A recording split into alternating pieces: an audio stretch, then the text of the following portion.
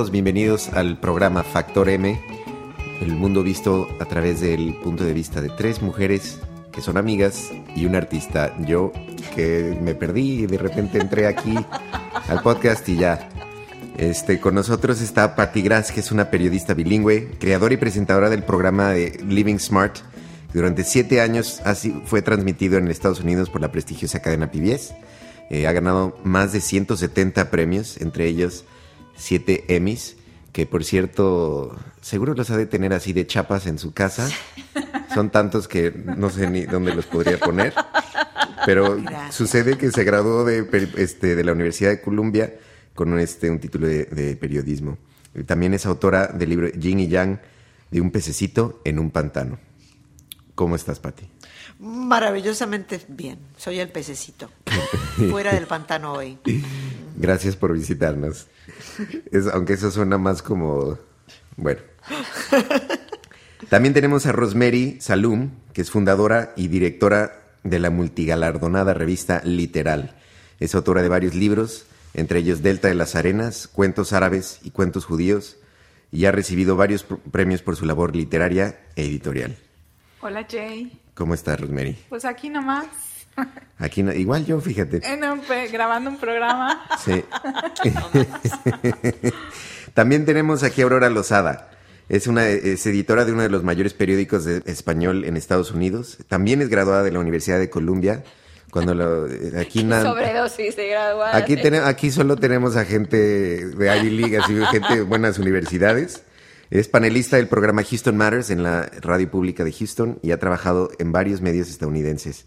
Y bueno, y por último estoy yo, Jay, cantautor mexicano. Por ahí les cuento que estudié en Berklee College of Music y Microfusa, Ingeniería de Sonido, Film Scoring y Music Business, lo cual sorpresivamente no ha resultado en un Grammy, pero seguimos pero esperando. Tengo los dedos cruzados. También tengo 2 discos como solista, Tanto Sin Decir y 12 veces yo. Me pueden encontrar ahí en j-musica.com. Es JAY-música. Y bueno, pues hoy de qué vamos a platicar, Rosemary. Bueno, antes de que sigamos, y yo siempre les voy a recomendar una canción de Jay que deben buscar en ese j-musica.com. Y hoy les voy a recomendar que escuchen Sin Decir Nada. Gracias. Del disco 12 veces yo. Gracias, Aurora. Bueno, a mí me gustaría que esta vez habláramos de algo un poco distinto a lo que usualmente se habla cuando se habla del tema de la fidelidad. Y ese tema tiene que ver con el hecho de... Y no estamos obsesionadas con la infidelidad. Tenemos una fijación. Para nada, pero para nada.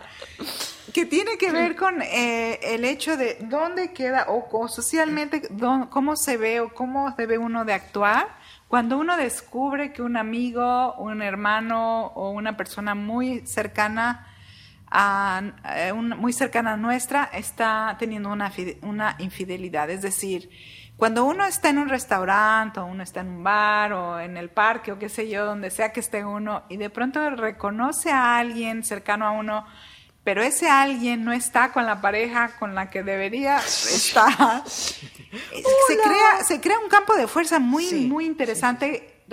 No solamente, más bien no respecto a esa pareja. Esa pareja es otro tema, es decir, ellos están siendo infiel y ese es problema de ellos, pero entra uno en un campo como energético, casi diría yo, en donde uno se pone en una situación demasiado incómoda, es decir, ¿qué haces? Vas y le dices a tu amiga, a tu prima, a tu hermana que su pareja le está siendo infiel, vas y le dices a tu tío, a tu primo que viste a su esposa con una persona que no era esa misma, y entonces uno se empieza a preguntar, debe uno de decir, porque si uno dice, entonces puede uno destruir un matrimonio, pero entonces si no dices, estás siendo cómplice. Y por último, cuando estás presenciando ese tipo de situación, ¿te crea un grado importante de incomodidad o no? Es decir, ¿en qué situación te pones? ¿Qué debes de hacer? No hay un, digamos... Es muy difícil. No hay un esquema en donde uno pueda decir, Yo la verdad es que no sé, la verdad que no se sabe la solución de eso. Yo primero hablaría con un psicólogo o alguien que tenga mucha experiencia en estos temas a preguntarle cómo manejo esta situación, porque la verdad es que, uno no es el que destruye el matrimonio. El matrimonio, el momento que una persona es infiel ya empieza a destruir un matrimonio porque empieza a destruir la confianza que puede tener la pareja. Eso no es problema nuestro, digamos, es un problema que tiene la pareja. Y no te pones meter en el medio, decir sí, no, simplemente cuál es la responsabilidad de uno como amigo o amiga de esa persona con respecto a la infidelidad. ¿Le dice, no le dice o cómo se lo dice? Es muy difícil, yo creo que es un tema bastante difícil. Yo no he tenido esa experiencia. Yo no lo diría, pero te voy a decir por qué. Yo creo que, pues estoy de acuerdo con Patti, yo no lo diría, pero porque creo que no es un problema mío. O sea, es una situación muy complicada, y también estoy de acuerdo contigo, porque si, por ejemplo, es una gran amiga mía y yo de repente pillo al marido besando a otra, obviamente el shock primero va a ser, se lo tengo que contar a fulanita, o se habrá fulanita esto, y es un primer impacto que quizás hasta un poco narcisista, porque no estás tan preocupada por fulanita como qué haces tú, que has sido testigo de esa situación. Y eso es el tema que yo quisiera Pero desarrollar. justamente yo creo que después de eso, la historia es, realmente esto no tiene nada que ver conmigo, es un problema, como acaba de decir Patti, de la pareja. El tema es qué pasa si fulanita tiene sospechas y te las viene a contar a ti. Eso ya es otra cosa. Porque ahí ya entramos sí. en otro campo, porque entonces tú ya estás siendo mentirosa. O sea, tú lo ves y no le dices nada a fulanita y puedes tener un poco tu inquietud moral de, por ahí le debería decir algo. Bueno, yo tiendo a pensar, yo no me debo meter, es un tema entre ellos. No sé qué está pasando en la dinámica de esa pareja para que este señor, por ejemplo, se haya ido a buscar a otra persona. No tengo la menor idea de qué puede estar sucediendo para que esto haya desembocado en esta situación. El real problema es si fulanita un día llorosa viene a tomarse un café conmigo y me dice, te tengo que contar algo, me parece que Pepito me engaña. Sí. Ahí ya estamos a otro nivel, ¿no? Y entonces, ¿qué harías tú, Jay? Eso te abre la puerta. ¿Qué harías tú, Jay? No, pero...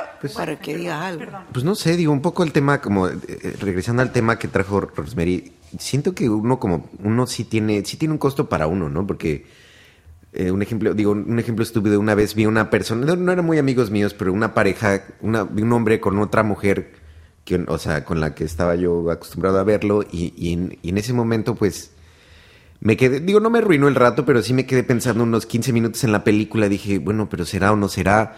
Y es algo nuevo, porque pues nuevamente, como platicábamos en el show anterior, el costo de ser infiel ahora es menor a como era antes, ¿no? Antes pues, te volvías, casi era como un exilio, ¿no? Que te cacharan y, o sea, te quitaban todo. Sí.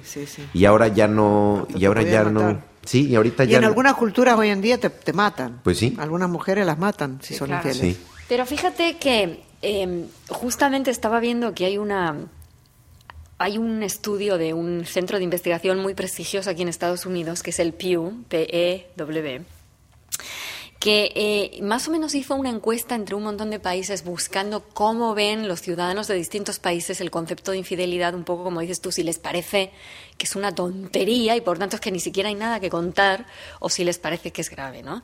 Y eso también viene al hilo del tema que estamos hablando hoy, que si uno ve a un amigo o a una amiga que está en una situación comprometida con otra persona, o mejor dicho, al marido o a la mujer de un amigo o una amiga, se lo debe contar al amigo o a la amiga. Y entonces ahí yo creo que hay unas cuestiones importantes, que es cómo concebimos cada uno lo que es eso. Por ejemplo, parece que en los franceses les da igual. Bueno, esto no es breaking news para nadie, obviamente. O sea, la mitad de los franceses, literalmente la mitad de los franceses, les da exactamente igual si uno tiene o no un affair con alguien, si el marido de tu amiga tiene o no un affair con alguien, porque es que lo ven como una cosa, como la vida misma. O sea, es una cosa que va a pasar. Como es biológico, como es una necesidad pelillos biológica. a la mar, aquí no ha pasado nada. Bueno, pero yo y sin me embargo, en pregunto este si- país, en Estados Unidos, No, bueno, aparentemente, es lo opuesto, aquí es muy el conservador. 78% de las personas que respondieron les parece que es de lo peor. Claro, porque es muy conservador. Claro, aquí este digo, país. ya lo hemos Ahora yo visto me pregunto por históricamente, qué ¿no? El peor los pecado políticamente ¿por qué los es franceses la son así? infidelidad. ¿Por qué son? Bueno, y ahí me son permito tan decir libres algo. sexualmente, son más libres Porque sexualmente. son superiores culturalmente, disculpen que diga Sí, esto, sí, pero claro, es la claro, verdad. claro. Y eso es interesante esa asociación de ideas. O sea, Pero entonces, ¿cómo defines superiores culturalmente? ¿Qué Bueno, quiere es que decir eso? lo que pasa es que Estados Unidos se construye con una tradición puritana, ¿no? Es una Bueno, ahí parte está, ahí está, la de tradición puritana, exacto, de religiosa, Inglaterra. muy religiosa Claro, Inglaterra también. tenía un grupo, ¿no? de puritanos que fueron los que salieron, ¿no? A buscar nuevas tierras. A nadie les caía bien y los votaron. Y se vinieron aquí. claro, Sí. tradicionalmente, históricamente Y ahora son los conservadores. es la ideología que funda este país, ¿no? Entonces, a la fecha, y digo, hay obras literarias como la... caramba, ahora yo no sé qué me pasa en la cabeza, pero... que nos falta Pero ¿qué comida. más? ¿Cómo y qué más? Como- pero nada más rápido, ¿cómo se llama? La letra escarlata, Scarlet, perdón. sí, La letra The Scarlet escarlata, Letter. ¿no? Que habla justamente de este tema, ¿no? De una persona que es infiel o que está queriendo hacer algo fuera, digamos, de las convenciones sociales y que es castigada, ¿no? Y ¿no? Se le Aislada. obliga. Entonces, Sí, ¿tú crees que ese pensamiento es ese tipo todavía de pensamiento permea hoy? y es un digo, lo acabamos de ver con Clinton, lo seguimos viendo en las últimas noticias. Sí, porque a todo esto la Mónica Lewinsky no para de hablar, o sea, es Exactamente, tremendo. ¿no? sí. Que ya dedicamos uno de nuestros programas. Exacto. Y dicho sea de paso, ha sido un programa bastante popular, ha tenido bastantes reproducciones. Y es por eso, porque alguien como Mónica Lewinsky se volvió un fenómeno y habla mucho de esta cultura puritana, ¿no? Que es una cultura que todavía sigue sexualmente. Es una un juego de opuestos terrible. Por un lado es sexualmente abierta, es una hipersexuada, es una sociedad hipersexuada, pero y por otro lado es cerrada, sí, exacto, es sumamente muy cerrada, ¿no? Entonces es una esquizofrenia absoluta. Sí, Pero, total. pero volviendo al tema que hablábamos, cuando decías tú, ¿por qué he dicho yo? Que los franceses son Bueno, culturalmente y los superiores. escandinavos más. También. Los escandinavos son El más punto abiertos es, que los son franceses. culturas donde ha habido mucho pensamiento Donde hace crítico. mucho frío, entonces lo que venga. Claro, no va a decir, no, con uno solo no, hace mucho frío. O sea, según necesito eso, más que uno. Según eso, por aquí en Alaska están todos estos Claro, conchavados, no que está puede todo ser, bárbaro. que esto Bueno. de la fidelidad, no puede ser. Es Pero hay una más cuestión pensamiento meteorológica. crítico, me parece que hay, se Climática. acepta mejor lo que de otra manera se vería como inaceptable, como intolerable. Son mucho más abiertos a la posibilidad de que no siempre tienen la razón, sino que puede haber otra manera de ver las cosas. O sea, son muy cartesianos, digamos, ¿no? Exacto. Pero dicho eso, es interesante ver esta encuesta porque justo tiene que ver con lo que estamos hablando. Yo no me imagino, basado en esto, a los franceses teniendo este dilema de que se encuentran, no sé, a la mujer del amigo besándose por la calle con otro, se lo voy a decir a Pierre o no. Probablemente Es que les je dois le importa. dire. Exactamente. Seguramente que ni se lo saludan al tipo, hola, ¿qué tal? Se presentan a la mujer, le dicen yo soy el amigo de fulano y adiós muy buena. C'était ¿no? bien ce soir. Pero ¿Qué es- tal? Bueno, ahí no está la canción, Jay, ¿cómo va la canción? Je voudrais coucher avec... Ah, no, pero ese je es voudrais estadounidense. coucher avec toi. Es estadounidense. es- Ah. Pero Ah, ¿Sí? caramba. ¿En Sí, serio? sí, Se me sí. acaba de es caer una, un ídolo. es una, Sí, yo también pensé que es era- americana la Sí, canción, sí. Y ahí Pero se bueno. nota que es totalmente Bueno, una pero yo me grasada, acuerdo pero que bueno. fue el gran, aquí que se reían mucho porque cuando murió Mitterrand vino la esposa y la amante. Sí, sí, por eso. Vinieron las dos La a famosa la- expresión del matrimonio a la sí, francesa. sí. Pero, Bueno, pero Vinieron ¿te las dos acuerdas, al- Aurora? Y tú debes de al tener el cielo. nombre en la punta de la lengua, porque yo para los nombres porque tú también, soy- pero no te sale. No, es que es terrible, soy terrible para los nombres, pero este hombre que acaba, hace un año lo encontraron, creo que iba a ser candidato para las elecciones francesas, se lo encontraron con que la chica que estaba haciendo la limpieza en su cuarto, que estaba en Nueva York. Ah, no, ¿te tú acuerdas? estás hablando de... no, Sí, él yo era sé el quién es. presidente del Banco Mundial. Sí, Exactamente. sí. exactamente. Y no me acuerdo ahora del nombre, bueno, sí fue un escándalo, pero lo que pasa es que eso Pero ya es una me- historia pero el tema- completamente no, distinta. claro, pero el tema que quiero traer a la mesa Pero de tiene su discusión... reputación de hacer eso over and over No, and no, over. por eso, No, claro, este pero hombre el tema, ya es no, pero el tema hyper. es el tema es el siguiente. El tema es que evidentemente el tipo tenía sus enemigos y y fue justamente en Estados Unidos cuando se levanta este escándalo, pero en Francia la gente se reía de esto, ¿no? De que, ay, los pobres gringos, ¿no? Preocupándose porque este hombre fue infiel y por favor ya que crezca, ¿no? ¿Qué tiene que ver la infidelidad? Bueno, pero ojo, porque creo que ahí también entran otros, o sea, él intentó quitarle, no nos acordamos del nombre, Patty lo está buscando, creo. Strauss-Kahn, ¿no? No es él. Pero él seguramente también fue infiel. Pero seguro que Él sabe. No. Pero la cuestión es que ese hombre... Dominique Strauss-Kahn. Dominique Strauss-Kahn. Thank you very much. You were right. Sí. Presidente del... Él ya tenía... del Fondo Monetario. Presidente del Fondo Monetario. Perdón, es cierto, presidente del Fondo Monetario. Pedimos disculpas al Banco Mundial. Y la chica que violó supuestamente, alegadamente que violó, se llamaba Nafissatou Diallo de Guinea. Exacto. Pero eso es otra historia, porque me parece que ahí entran otros factores, que son los franceses mirando por encima del hombro a los gringos ese es y mi diciendo, punto. ¿pero de qué estamos hablando? Exacto, pero al ese es mi final, lo que se vio es que este hombre en realidad era casi que, bueno, el equivalente a un serial killer, pero en cuestiones sexuales. Tenía ya muchísimas historias de hecho, luego le salió también en Francia una denuncia de una chica a la que también supuestamente o había violado o había intentado violar. Y por último, lo que le terminó de hundir fue el hecho de que formaba parte de un grupo que se dedicaba a tener orgías. Sí. Pero me parece que eso ya es llevar las cosas al extremo. Yo creo que en general de lo que estamos hablando es cómo se acepta en una cultura el hecho de que otros puedan tener relaciones extramatrimoniales o no, y por tanto, si tú perteneces a una cultura donde eso no es muy aceptado y te ves en la situación de ser testigo de algo así con alguien que conoces, ¿cómo reaccionas? Exacto, ¿no? A mí me gustaría muchísimo que exploráramos la parte de la persona que es el voyeur, ¿no? El que lo está mirando, el observador. Es decir, ¿en dónde queda parada esa persona cuando presencia una infidelidad? Yo me acuerdo siempre, yo debía tener como alrededor de 18 o 19 años, es decir, ya no era una niña, y me acuerdo perfectamente, siempre se me quedó grabada una imagen de esas cosas que se te quedan grabadas en la mente y no entiendes muy bien por qué eso en particular. Yo estaba en una fiesta muy grande, todavía vivía en España, en Madrid, en casa de unos amigos muy queridos, y me acuerdo que, bueno, la celebración del cumpleaños de la madre y la fiesta era multitudinaria, y en esa fiesta estaban todos los amigos de los padres de mis amigos, que eran los que celebraban la fiesta. Y había una pareja, ella era alemana y él era español. Todo el mundo sabía que él le ponía los cuernos a ella. La única que no lo sabía era ella. Oh. Y yo me acuerdo de enterarme en esa fiesta, y esta era una señora que tenía ya hijos de 15 y 16 años, o sea, era una señora que ya debía estar en los 50 y algo. Yo me acuerdo de estar en esa fiesta, enterarme yo en esa fiesta, porque era el rumor que circulaba por la fiesta externamente a ella, de que esto estaba pasando. Y se pasaba el rumor como se pasa una bola de unos a otros, pero que no se entere. Me acuerdo que la mujer se llamaba Marguerite. Que no se entere Marguerite, que no se entere Marguerite. Y yo decía, ¿pero qué es esto? Eso sí me pareció una cosa absolutamente patética. Ojos que no ven, corazón que no siente. Porque yo me ponía en el lugar de esa mujer. Y una cosa es que tú te enteres de que tu marido o tu mujer te está poniendo los cuernos, y otra cosa es que tú sepas que todo el mundo a tu alrededor lo sabe y te lo ha estado ocultando. Eso sí me parece que es otra situación. Y en esa situación uno no sabe qué hacer, porque yo veía a los hijos de esa pareja en esa fiesta, que eran de mi edad, y ellos también sabían lo que estaba pasando. Ay, no. Entonces, esa sí es una situación muy complicada. ¿Y qué pasó al final? Y yo le pregunté a la madre... Esta historia está bien interesante. A la madre de mis amigos, ¿por qué no se lo dicen?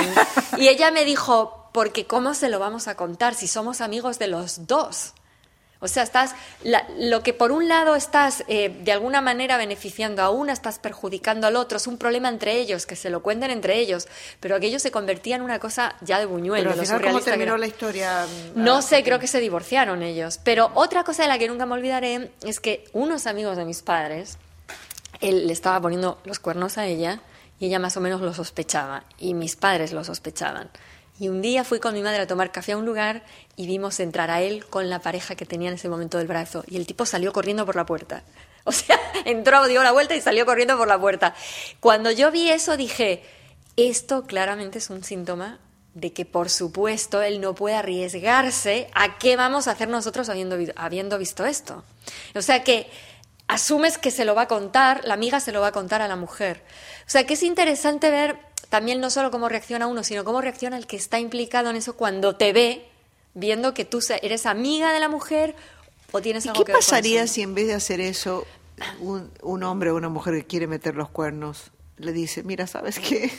Tengo ganas de meter los cuernos. ¿Qué te parece? ¿Por qué no llegamos a una solución? A ver, aquí tenemos al hombre. Porque ¿Qué dirías veras, tú, Jay, si tu no mujer sé, te viene contando eso? Yo romper un matrimonio porque se me tiré una cañita al aire y no sé si vale la pena. Una canita, ¿eh? No, una cañita. canita. La cañita. Y una cañita. La cañita es lo que se bebe. cañita. Pati está tirando todo al aire, ya no le importa. A ver, Jay, ¿tú Yo qué harías si tu mujer viene y te dice, ¿sabes qué? Como que voy Como que viendo si como no quiero te ver- gustaría experimentar un poco. No, ni que es que no te gustaría experimentar. Yo voy a experimentar. A ver, Jay, ¿qué tienes para decir? Pues no sé, no creo que, yo no lo veo tan, nunca he estado en una relación abierta. Aquí la situación que yo veo mal, pues, o lo que yo veo como malo es cuando tú tienes un acuerdo con una persona y eso es lo que, y rompes ese acuerdo, ¿no? Digo, un poco contestando a tu pregunta, Pati, ¿por qué no nada más se hablan? Yo creo que perdería un poco el encanto, ¿no? Digo, que siento que parte de... ¿Cuánto el encanto de meter los cuernos? Ajá, El encanto, ajá. o sea, claro, porque es un misterio, es como... Adrenalina, claro, sueltas es como una litros y aventura y qué sé yo. Sí, Sí. tienes razón. Pero sería más honesto y auténtico y Definitivamente. quizás no rompería la relación de la manera pasa que es rompe que, convengamos- cuando hay una falta de confianza. Convengamos que yo creo que estamos generalizando mucho con el tema de la infidelidad, porque uno puede ser infiel, como acabas de decir tú, porque se quiere echar una canita al aire, se aburre, la misma doña siempre en la casa, o ella se aburre del mismo tipo, Y que aparte, ¿has visto el ronca, capitán de un barco, por que ejemplo? no saben ya de qué hablar, que el tipo se pone a ver el fútbol en la televisión y no le hace ni caso, lo que quieras. Y entonces de repente llama a la puerta en estos momentos el lechero en formato Brad Pitt.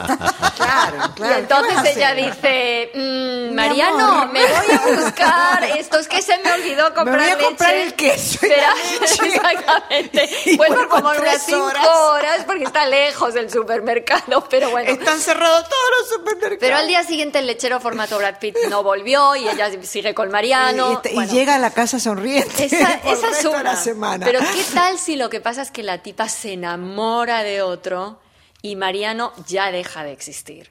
Pero tampoco, que es un poco lo que hablábamos en el show anterior, que Rosemary decía que pasa en México, se atreve a romper ese vínculo porque de momento le parece muy fuerte o es un shock o lo que fuera. Ese creo que es el verdadero tema, porque ahí no hay nada para decir. O sea, tú no vas a...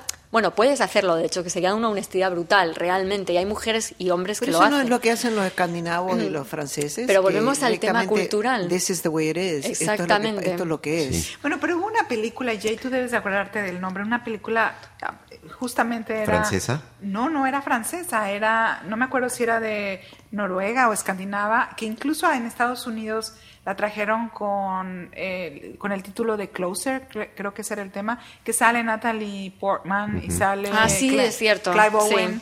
Sí. Sí. Que te habla, y esa película es, lo que más me llamó la atención de la película, el tema es justamente el de la infidelidad, pero Clive Owen, ¿no? Que es uno de los protagonistas de la película, y sale Julia Roberts también en esta película. Sí. Que lo que la ya sé película cuál. al final del día te está diciendo es que el hombre es sumamente territorial, ¿no? Ujú, Casi sí. hasta un instinto casi animal. Sí. Y la mujer no, digamos, no tiene esa cuestión tan territorial, ¿no? Y me refiero específicamente a la cuestión sexual.